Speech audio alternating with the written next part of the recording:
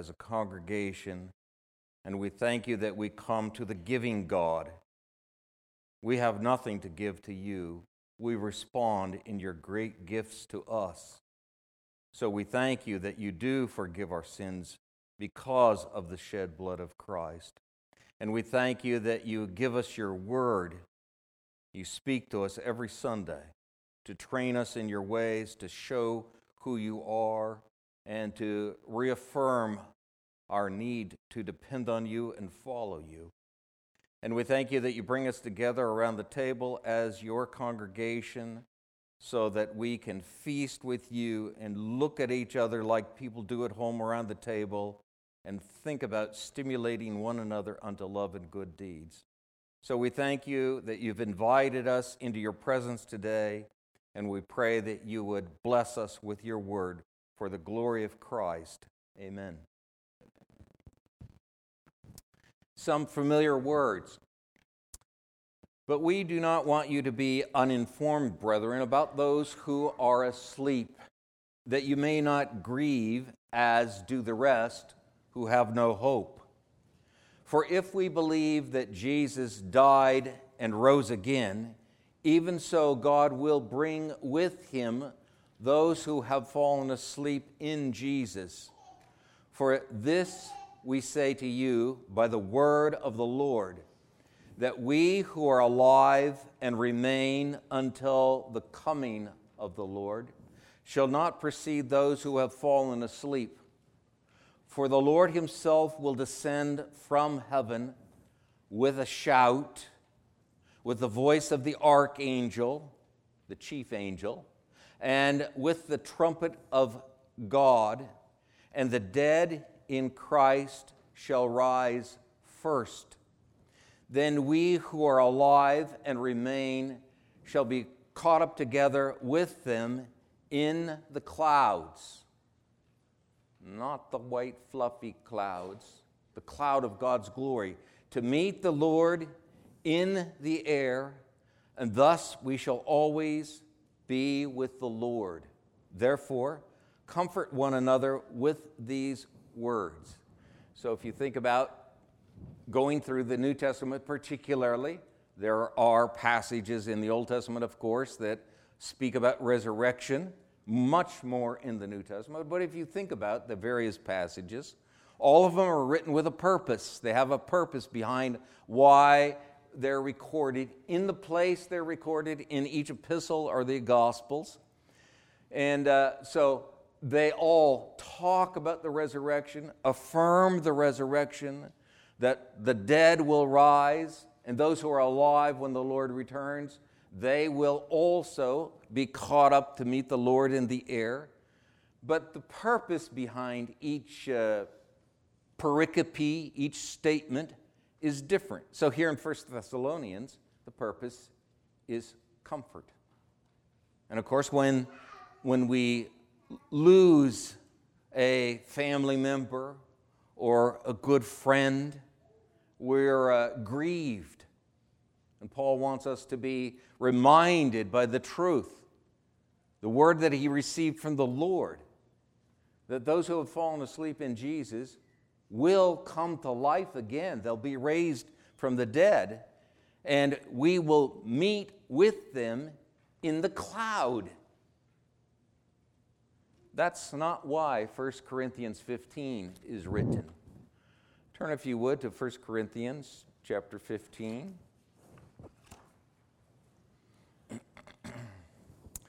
And just look at verse 8.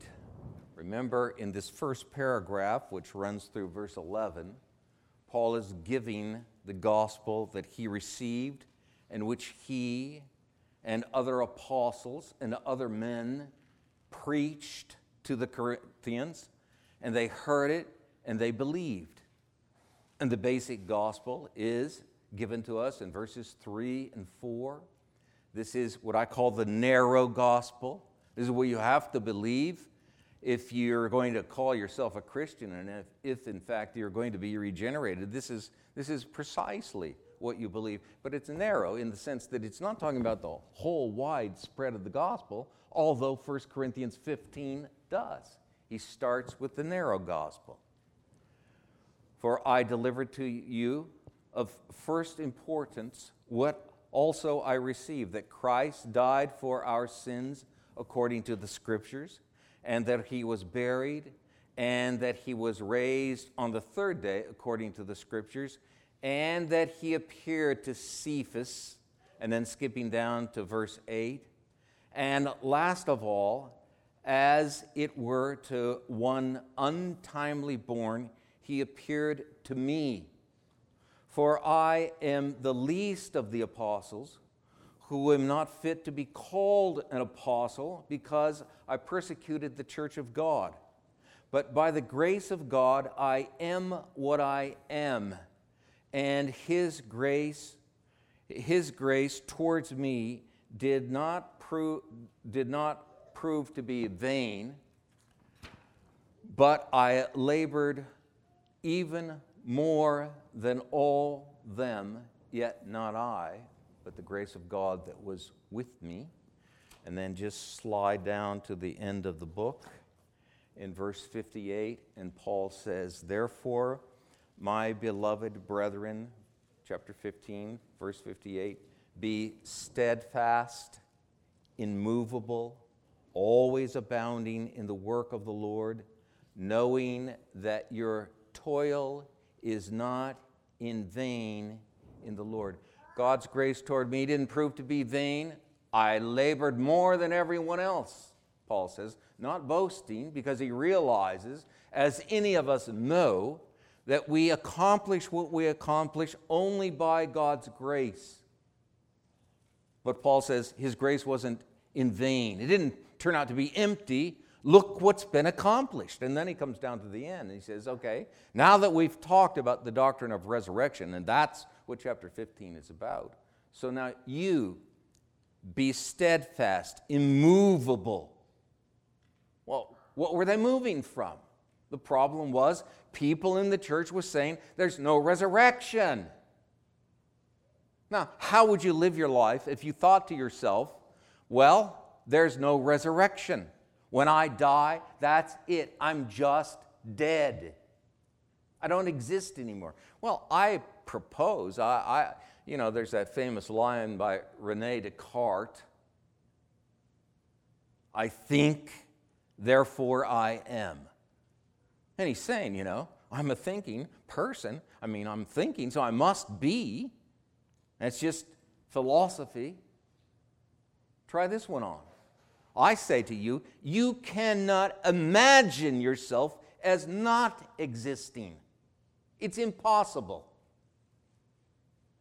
Can you? Well, you can think, somewhat from a distance. Well, there's a possibility that when you die, that's all there is, but it's impossible for you to think, I will not exist. My thinking will end. You can't do that. But if you hide behind the idea that there is no resurrection, and Paul tells us, and the author of the Hebrews tells us, everybody knows there's judgment after death. Everybody knows life goes on after death. People hide from it, and they hide behind the idea that we're just a materialistic world. Now, people have different philosophies, but that's the one of our day. And so when you're done living, you're just done. Your body turns to dust and is spread throughout the universe. You don't exist. If you thought that way, how would you live?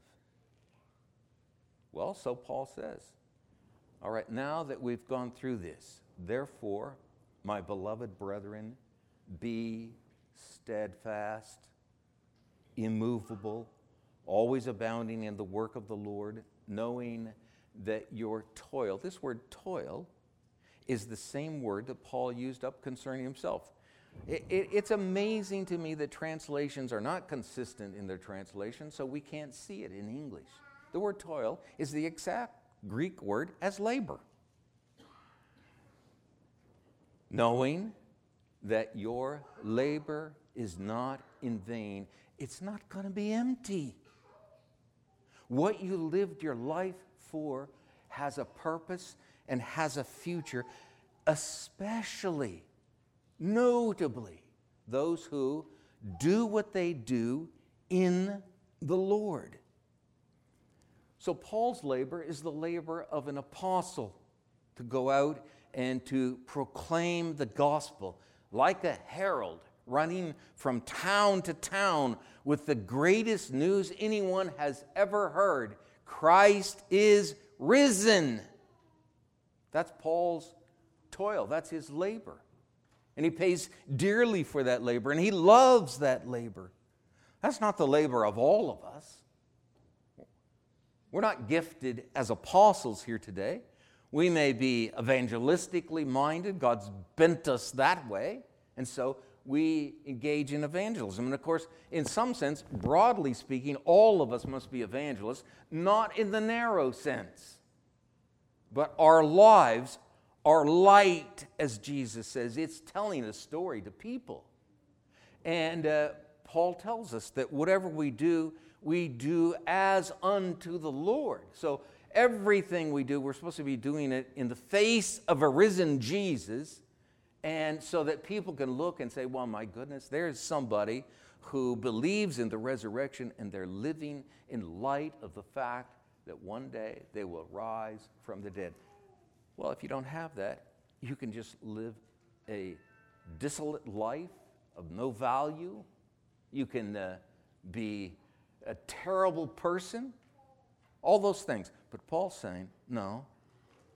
When you think about the resurrection of the dead, then you turn out, you should be steadfast, immovable, always abounding in the work of the Lord. And that work, let me just say, I've said it before, is very broad. Because as you work your way through the Bible, life is given by God. He's created us. He's given us things to do, to get married, to have family. All of that is done in the Lord. Now, we're forgetting it these days as Christians because we tend to accept the American dream. What we want is, a certain size of house, a couple of cars, and we want to have fun and relax and enjoy life. Well, of course, none of that's wrong in itself. But the question is, are we remembering to toil, labor in the Lord? Like laboring for our children, teaching them the ways of the Lord. Because the Bible is very clear. You train a child in a certain way, and when he's old, he will not depart from it. And yet, as we've been saying, millennials are departing in droves. What happened? Well, the training must be lacking. So, we need to labor in the Lord. And Paul writes this chapter to make us realize, Jesus rose from the dead, and that means certain things. And he's been working his way through, and we saw, first of all, that some were saying there is no resurrection, and Paul counters that in verses 12 through 19. If there's no resurrection, not even Christ was raised from the dead. And if Christ wasn't raised from the dead, well, we're a bunch of liars, and you're still dead in your sins, and those who have died have perished, and we have no hope, and we look really stupid. We're to be pitied of all men. And then in verses 20 through 28, just this section that we could spend, several weeks on, he said, look, the Old Testament first fruits is a picture. See, even the Old Testament teaches resurrection in a basic form of one of Israel's feasts, first fruits. Christ is the first fruit, and after Christ comes, the whole crop comes in. All of those who are in Christ are going to be raised with him, and his kingdom will be completed when everything is subjugated under his feet. And then just a little argument in verse 29 of chapter 15 about the baptism of the dead. And if you open up your commentaries, you can find 50 different explanations about it. And I've suggested to you, and of course, I'm always right, so you don't need to look at any other commentary. I suggested to you that it goes back to the Old Testament, the book of Leviticus, and has to do with washings, because when you're sent away from the tabernacle because you're unclean, you're dead. Because we define death as the body died. It doesn't breathe anymore. That's death for sure. But in Genesis, when God said, in the day you eat, you will die. Adam didn't die that day. In fact, he lived 930 years longer. But he did die because he was cast out of God's presence. He's dead. There are a lot of walking dead people. They're not in the presence of God. They don't know anything about God. They're dead. Paul's labor is to bring them to the true knowledge of God. So the baptisms then were the washings, and we talked about it, that got people cleansed so that they could come back to the temple. And then last week we were just looking at verses 30 through 34, and essentially Paul is arguing in 30 through 34 that if there's no resurrection of the dead, why would I be doing what I'm doing? Why would I put my life in danger if there is no resurrection of the dead? And if you would just look down chapter 15, verse 33, we're going to bridge into our section today, verse 33. Do not be deceived. Bad company corrupts good morals. Now this word corrupts is going to be used in our section today, and the word corrupts is a word that means to decay. It has to do with decay. So you hang around people that are teaching the wrong stuff, and you let your kids hang around the people who are, not behaving, they're not brought up in the right. Well, that tends to corrupt, to decay your kids. If you fill your mind with certain reading material that is not of the right sort, it's going to decay the way you think. Bad company corrupts good morals. Become sober-minded as you ought, and stop sinning. For some have no knowledge of God. I speak this to your shame. So he says, you guys have been walking around like you're a bunch of drunks, stumbling around, and it's time to come out of your drunken stupor and wake up, because you don't know God. Now, there's a basic sense that every Christian knows God. We know that from John chapter 17, verse 3. Because knowing God, or trusting Christ, is defined as knowing God. But like any relationship, it starts out with the basics. You don't know very much, and it grows and it grows and it grows and it grows and it grows and it expands, and still even. You're getting old, you've been married to your wife for 43 years, and you still weren't learning things about her you didn't know. And now you can say, well, I know her even better now. But when I first married her, I thought I knew her, and I didn't really know her. Now I know her. And there are a lot of people who think they know God, but they don't spend much time in His Word, and they don't spend time with His people. And they don't go to church, and they say, oh, yeah, I'm good, I know God. And Paul says, no, I speak this to your shame. A bunch of you don't know God.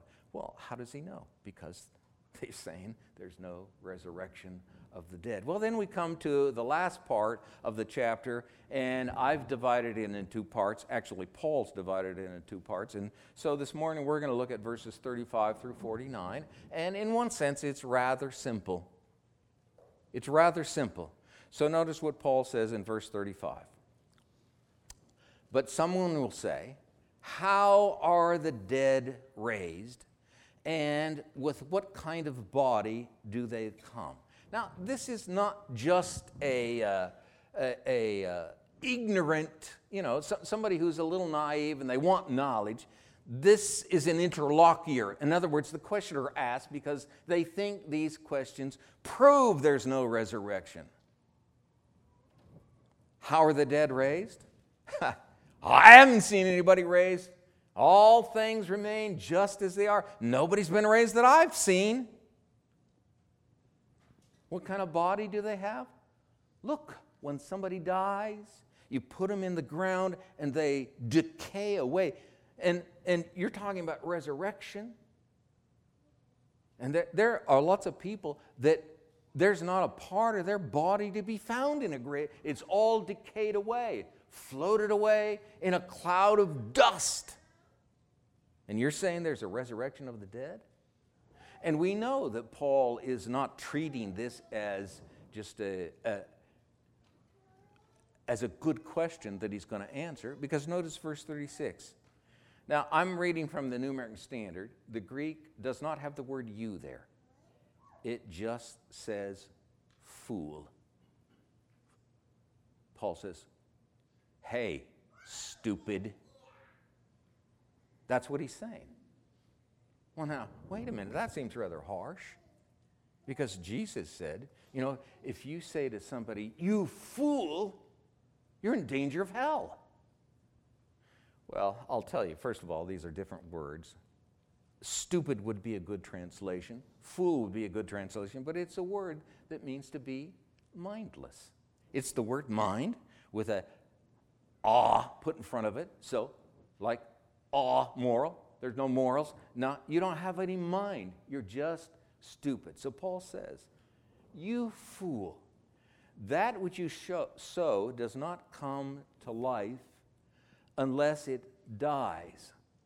And that which you sow, you do not sow the body which is to be, but a naked seed is the word. And the reason Paul uses the word naked is because as you read through the section we're looking at, you realize we're back in Genesis chapter 1. This is where he's drawing from. Allusions to Genesis chapter 1 and 2 and 3. And so the word naked comes up in chapter 3. They saw that they were naked. They're just a naked seed.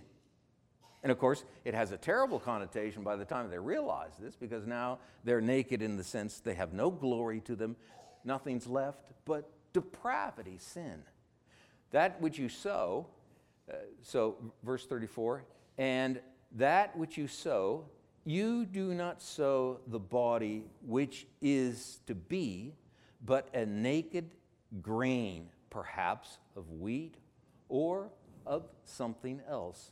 But God gives it a body just as he wished or as he willed, and to each of the seeds a body of its own. So what he's telling us is, wait a minute. You just go out in your garden and you look, and you can see, if you put a little thought to it, resurrection from the dead. You take a little seed and you plant it in your garden, and what happens to that seed? That seed doesn't come up. It decays. It dies, and up comes a different body. And you didn't design that body, Paul says. God designed that body, and to each seed he gives a body. So you should just be able to look at the way God has done things, and you realize, my goodness, death is not the end. And in fact, in some sense, death is the beginning. So notice verse 39. All flesh is not the same flesh, but there is one flesh of men, and another flesh of beasts, and another flesh of birds, and another of fish. There are also heavenly bodies and earthly bodies, but the glory of the heavenly is one, and the glory of the earthly is another. So now he's expanding from seeds, and he moves into flesh. So we're back in Genesis. We have birds, and we have animals, and we have fish, and we have men, the main categories that come in Genesis. And he's saying, look, this is what resurrection is like. Because when God created, well, it was out of nothing. So there was no cow. God created a cow. Genesis chapter 2, verses 19 and following tells us the animals that God had created from the dust, he brought them before Adam so Adam could name them. And that's where Adam discovered there wasn't one for him. God had to create one for him, a mate. So we have seeds, we have flesh, and then we have heavenly bodies and earthly bodies just in general. There is one glory of the sun, and another glory of the moon, and another glory of the stars, for star differs from star in glory. so also is the resurrection of the dead. Now just look at that. So also is in verse 42. Jump down to verse 45. Not verse 45. Jump down. Yes, verse 45. So also. See, there it is again. And then jump down to verse 49. And just as. So we have so also, and just as. These are our markers in this paragraph to show us Paul's shifting thought. So he moves from one category to the next category to the next category, but he is really just talking about the resurrection of the dead and how we gain this resurrected body. So in verse 42, he says, so also is the resurrection of the dead. Now, what is he picking up on? He's picking up on what he has just said, the glory of the sun, the moon, and the stars. And then you take all the stars, we can see one sun and one moon, but all these stars we can see, they all differ in glory. And so he's looking at these lights, thinking about these lights, and he's calling that glory. But when you think about the word glory in the Bible, you have to remember this idea of the heavenly bodies and glory goes back to Genesis chapter 1, verses 14 through 20, where the sun and the moon and the stars were put into the heavens to rule. The greater one, the sun, rules the day, the lesser one rules the night, and the stars are brought in, and all of these various lights rule the earth. Paul wants us to think about that. Of course, the sun is this bright light. It's very glorious, but that's not really the idea he's picking up on. He's picking up on the idea the sun is what rules the earth by day, and the moon rules the earth by night. We need the sun and we need the moon, or we would be in big trouble. Then he says in verse 42, so also is the resurrection of the dead. The body, the human body, is sown a perishable body. It is raised an imperishable body. This is the same word as bad company. Corrupts, decays good morals. It's sown a perishable body. It's raised an imperishable body. It is sown in dishonor. Some of your Bibles may say shame. It's the word from which we get the name Timothy. It's a word in Greek that means money. It's a word that when you put a in front of it in English, you negate it, and that's what's happened here with the word dishonor. We negate it. So what does it mean? Well, it means they have no honor. It's sown without honor. It is raised in glory. Now, these two words, honor and glory, again, they're all over in the Bible, and they belong together because they take us right to how God has made man. So you look at the sun, you see a ruler. You look at the moon, you see a ruler. You look at the stars, you see rulers. That's why Joseph in his dream saw his family as the sun and the moon and the stars, and they all bowed down to him. You mean your mother and I are going to bow down to you, says his father? You see? He's a greater ruler than the sun and the moon and the stars, says Joseph.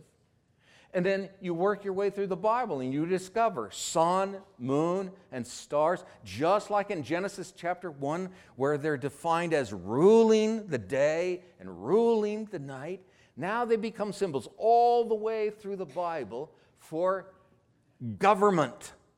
And lo and behold, flags all over the world have sun, moon, and stars. Where's it come from? It comes from the Bible. They don't know it anymore, but it's the way God created. And so when we think about men and women who are sown perishable and raised imperishable, and sown in no honor and raised in glory, we're talking about, okay, we die, we get put in the ground, and then one day we're going to be raised up. Are we going to glow like the sun? No, probably not. What are we going to do? We're going to rule like the sun. You're sown with no honor. You're raised with glory and honor. So also is the resurrection of the dead. It is sown a perishable body. It is raised an imperishable body. It is sown in no honor. It is raised in glory. It is sown in weakness. It is raised in power. Excuse me.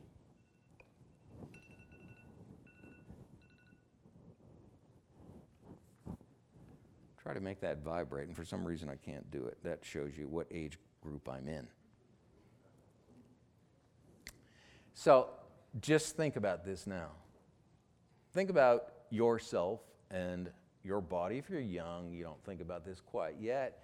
And you get to my age, I had my first spinal surgery when I was 40 in my neck, and I asked the doctor, Doc, why do I have problems here? How old are you? I'm 40. That's why you have problems here, he said. Now it's moved all the way down my spine, and I'm going in for my third surgery on my spine in June, and now I'm 66. And pretty soon if they fuse all these discs, I won't be able to bend whatsoever, just be standing up all the time. Because we're weak. We're decaying. And we lose our hair. We lose our teeth. We lose our hearing. We lose our eyesight. We lose our muscles. We get fat. And everybody's got this problem of self-image. Because, you want to look good. You want to be viewed as good. And you look at yourself in the mirror and say, ain't so good no more. And so, you kind of feel bad about yourself. Now, look at this. We're going to get a new body, and self-image will never again be a problem because nothing will decay. Not even your brain will decay. Nothing will decay. And you won't be weak anymore. You won't, as you're growing old, feel your muscles decaying.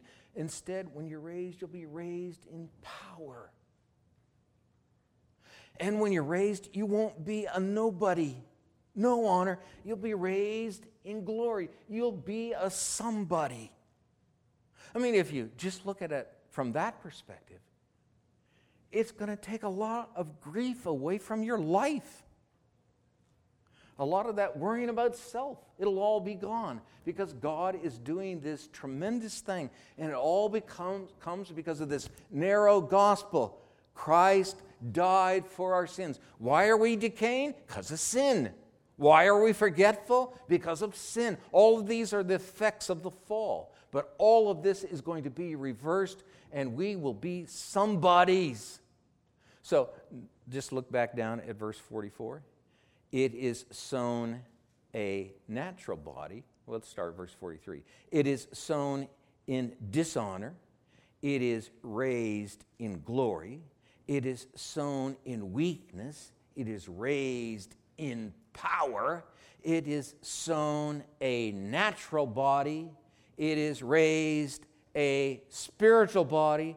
If there is a natural body, there also is a spiritual body.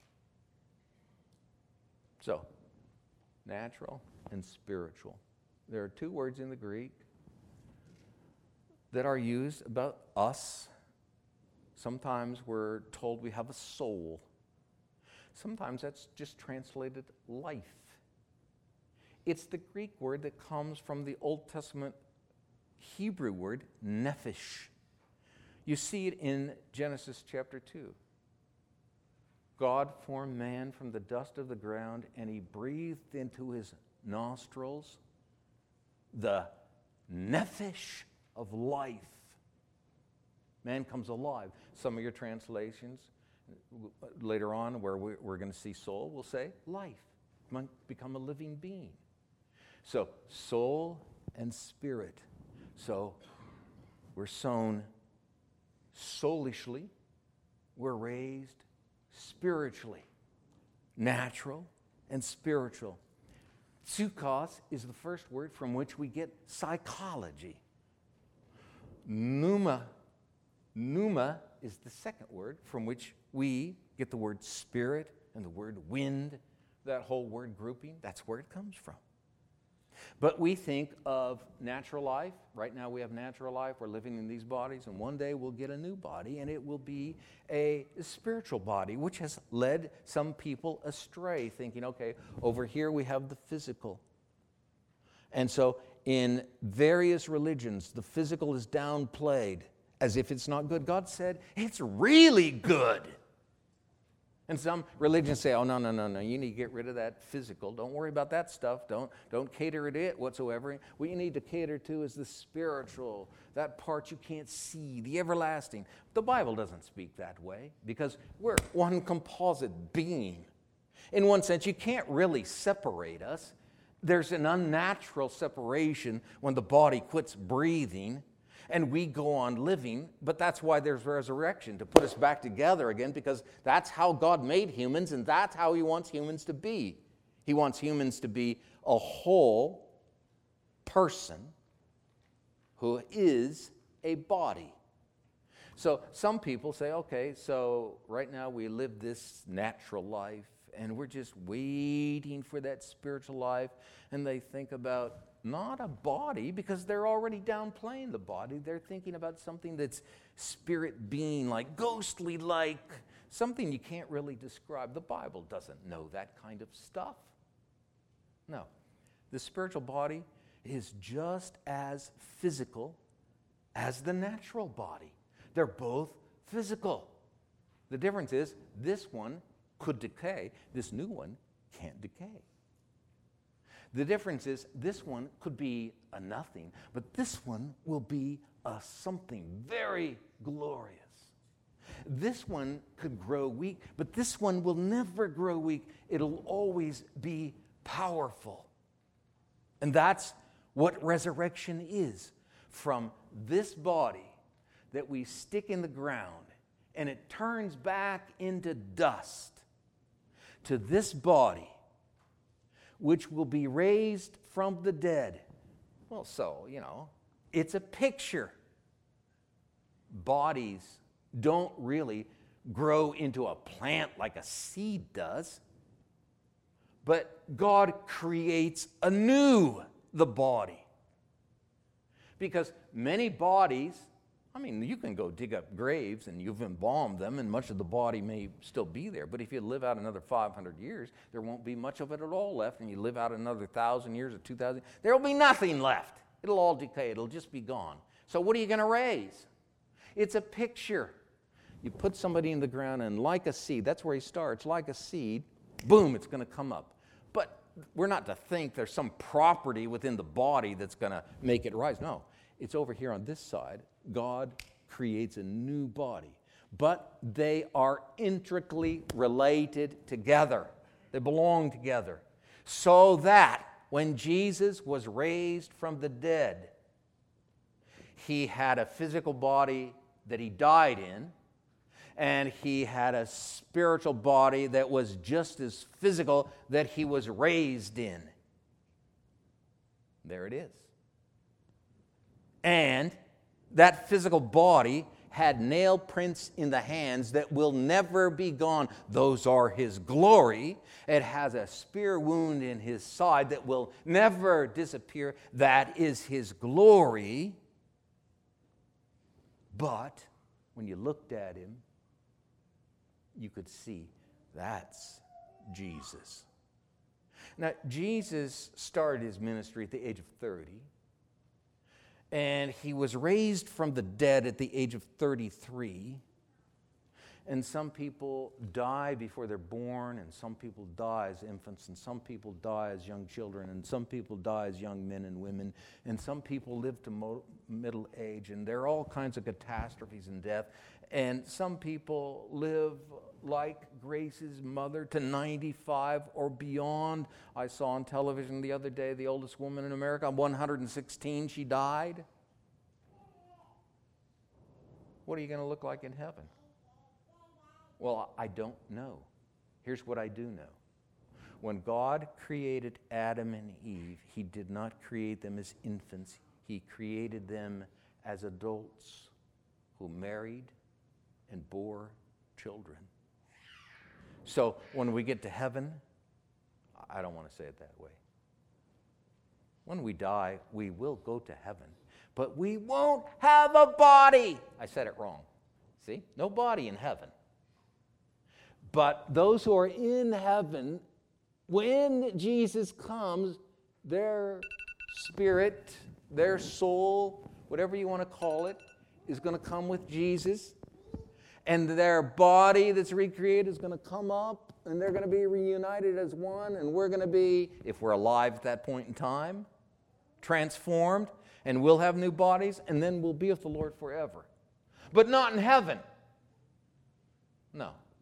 We're made for the earth. We're going to be on the earth. Now, we don't have time to explain all that. Our point today is to see that we move from this decaying, weak, dishonorable body into this new body that's called a spiritual body, but still totally physical. And it's imperishable. And it's glorious because God made man to rule. And it has the power that a ruler needs. And it's spiritual. And Paul says, if there's let me read it, verse 44. It is sown a natural body, it is raised a spiritual body. If there is a natural body, there is also a spiritual body. So also it is written. So our first so was back in verse 42. So also is the resurrection of the dead. So also it is written. So the first thing he wants us to know is we can look around, and if we used the brains that God gave us, you would know without even picking up a Bible, when people die, they're going to be resurrected. Because you put this seed into the ground and it pops up. The second thing he wants us to know is that you start out natural, you become spiritual. If there's a natural body, there's a spiritual body, and he gives us a scriptural argument. Verse 45, so also it is written. The first man, Adam, became a living soul, which was translated natural above. The last Adam became a life-giving spirit. However, the spiritual is not first, but the natural, then the spiritual. The first man is from the earth, earthy. The word earthy means of dust. The second man is from heaven. As is the earthy, the ones of dust, so also are those who are earthy, the ones of dust. As is the heavenly, so also are those who are heavenly. Okay, so the first thing he wants to know is we go back to Genesis chapter 2, verse 7, and we see what he's been describing as the natural. This is just what Scripture said. Adam became a living nephesh, a living soul. The second Adam became a life-giving spirit. He doesn't make a quote there, but of course we know that's exactly what happened. The man Jesus died and he was buried. And on the third day he rose from the dead according to the Scriptures, and he ascended into heaven, and he sat down in a glorified body that couldn't decay. It had no weakness. It was full of power, and it was glorious because when he sat down, he took charge. A man took charge. His name is Jesus. And he's sitting right there now, running the whole world. And that's what's going to happen to us. That's what he wants us to know. See, this is even what Scripture is showing us, he says. Now, let's read that again, verses 45 and following, and we're close to the end here. So also it is written, the first man, Adam. That sound means I'm supposed to quit. Just ignore that. So also it is written, the first man, Adam, became a living soul, natural. The last Adam became a life-giving spirit. He sits down, and what happened? Well, at the feast, Jesus stood up and said, if anyone thirsts, let him come and drink. And out of his inmost beings will flow rivers of living water. And this he spoke about the Spirit that was not yet given because Jesus had not yet been glorified. And he goes up and he sits down, and what happens? On Pentecost, the Spirit comes. And everyone who comes to Christ has the Spirit. And Jesus is the life-giving Spirit. And that Spirit now comes and lives in us. What does that make us? Tell me. Life-giving spirits. We don't give in the same way Jesus does, but out of our inmost being flows rivers of living water as people watch the way we live, the way we work, the way we tend to our children, the way we worship, what we say to them. And what happens? Out of our mouth comes wind, Spirit. And it's the words of Christ. And faith comes by hearing, and hearing by the Word of God. We've become life-giving spirits, of course, in a secondary way to Christ. Christ is the one that opens their hearts. We're the one who gives the words. Paul wants us to know, look, you're natural. You're going to be a spiritual body. You're going to go up and be with Christ, and he's going to come to the earth, and we're going to be life-giving. Now, here's the finish. Look at verse 46. However, the spiritual is not first, but the natural, then the spiritual. The first man is from the earth. He's just dust. The second man is from heaven. As is the one of dust, so are those who are dust. And as is the heavenly, so also are those who are heavenly. And here's his end point of this paragraph. So also, and just as we have borne, this word born is to put clothes on. Just as we wore the clothes, the image of the earthy, the one of dust.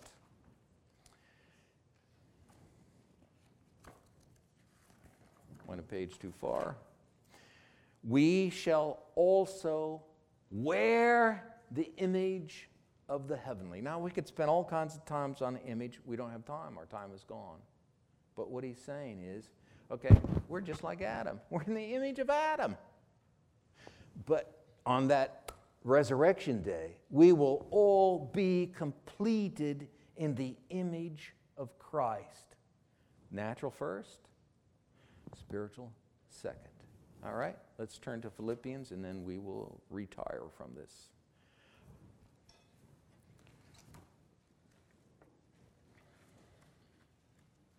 Philippians chapter 3. And just because of what we just read in Corinthians, we need to read this. Verse 17, Paul writes, Brethren, join in following my example and observe those who walk according to the pattern you have in us. For many walk, of whom I have often told you, and now tell you, even weeping, that they are enemies of the cross of Christ. He's not talking about people that you just throw out there as pagans. No, he's talking about people who claim to be Christians. We know pagans are enemies. What about the people who claim to be Christians? Like our president, and murder babies. What about those who claim to be Christian, like our president, and promote LGBTQ+? Well, Paul says they're enemies of the cross. And he goes on, whose end is ruin, destructions, whose God is their appetite. The word is belly. And whose glory is in their shame. Who set their mind on earthly things. But here's what we want. For our citizenship is in heaven. Well, we're on the earth. And it doesn't mean we're going to heaven to live as citizens. We are going to heaven when we die. Not with a body. But just like I traveled to India many times, and when I was in India, they want to know, what passport do you carry? Well, I am a citizen of the United States. My citizenship is in the United States. Here's my passport to prove it. For our citizenship is in heaven. I have a heavenly citizenship, from which also we eagerly wait for a Savior, the Lord Jesus Christ, who will transform the body of our humble estate into conformity with the body of His glory by the exertion of the power that He has, even to subdue all things to Himself. Paul is saying, watch us live this way, because here's what's going to happen. These are going to get destruction. We're going to get from a humble body to a glorified body. And how is it going to happen? Because this Jesus ascended and He sat down at right hand of God the Father, and everything was put under His authority. Psalm 8. And so what does He have? He has power to do what He's doing, what He's going to do. Raise people from the dead and change us from perishable to imperishable, to no honor to glory, from weakness to power, from natural to a fully physical, spiritual body like His. And what do we need this information for? Brothers, be steadfast, immovable, always abounding in the work of the Lord. For our labor in Him is not empty. Let's stand. Father, we thank You for our Lord Jesus Christ, who did bear the awful penalty of our sin in His body on the tree. And He died to sin that we might live to righteousness. And by His wounds, by His suffering, we've been healed. And we who were once straying from the guardian and shepherd of our souls have now returned in His work to the overseer and shepherd of our souls. And we thank You that even now we have the down payment of the Spirit, so that we are growing, being conformed into the image of Your dear Son. And we thank You that one day, when Christ returns with all those who have fallen asleep in Him, then those who have fallen asleep and those who remain at that point will fully be transformed with new resurrection, spiritual bodies, to rule and reign with Christ forever, to enjoy His company and Your company, to joy in You and be blessed by You, or as it says in Ephesians, to receive the riches of the kindness of Your grace forever and ever. We praise Your name. Amen.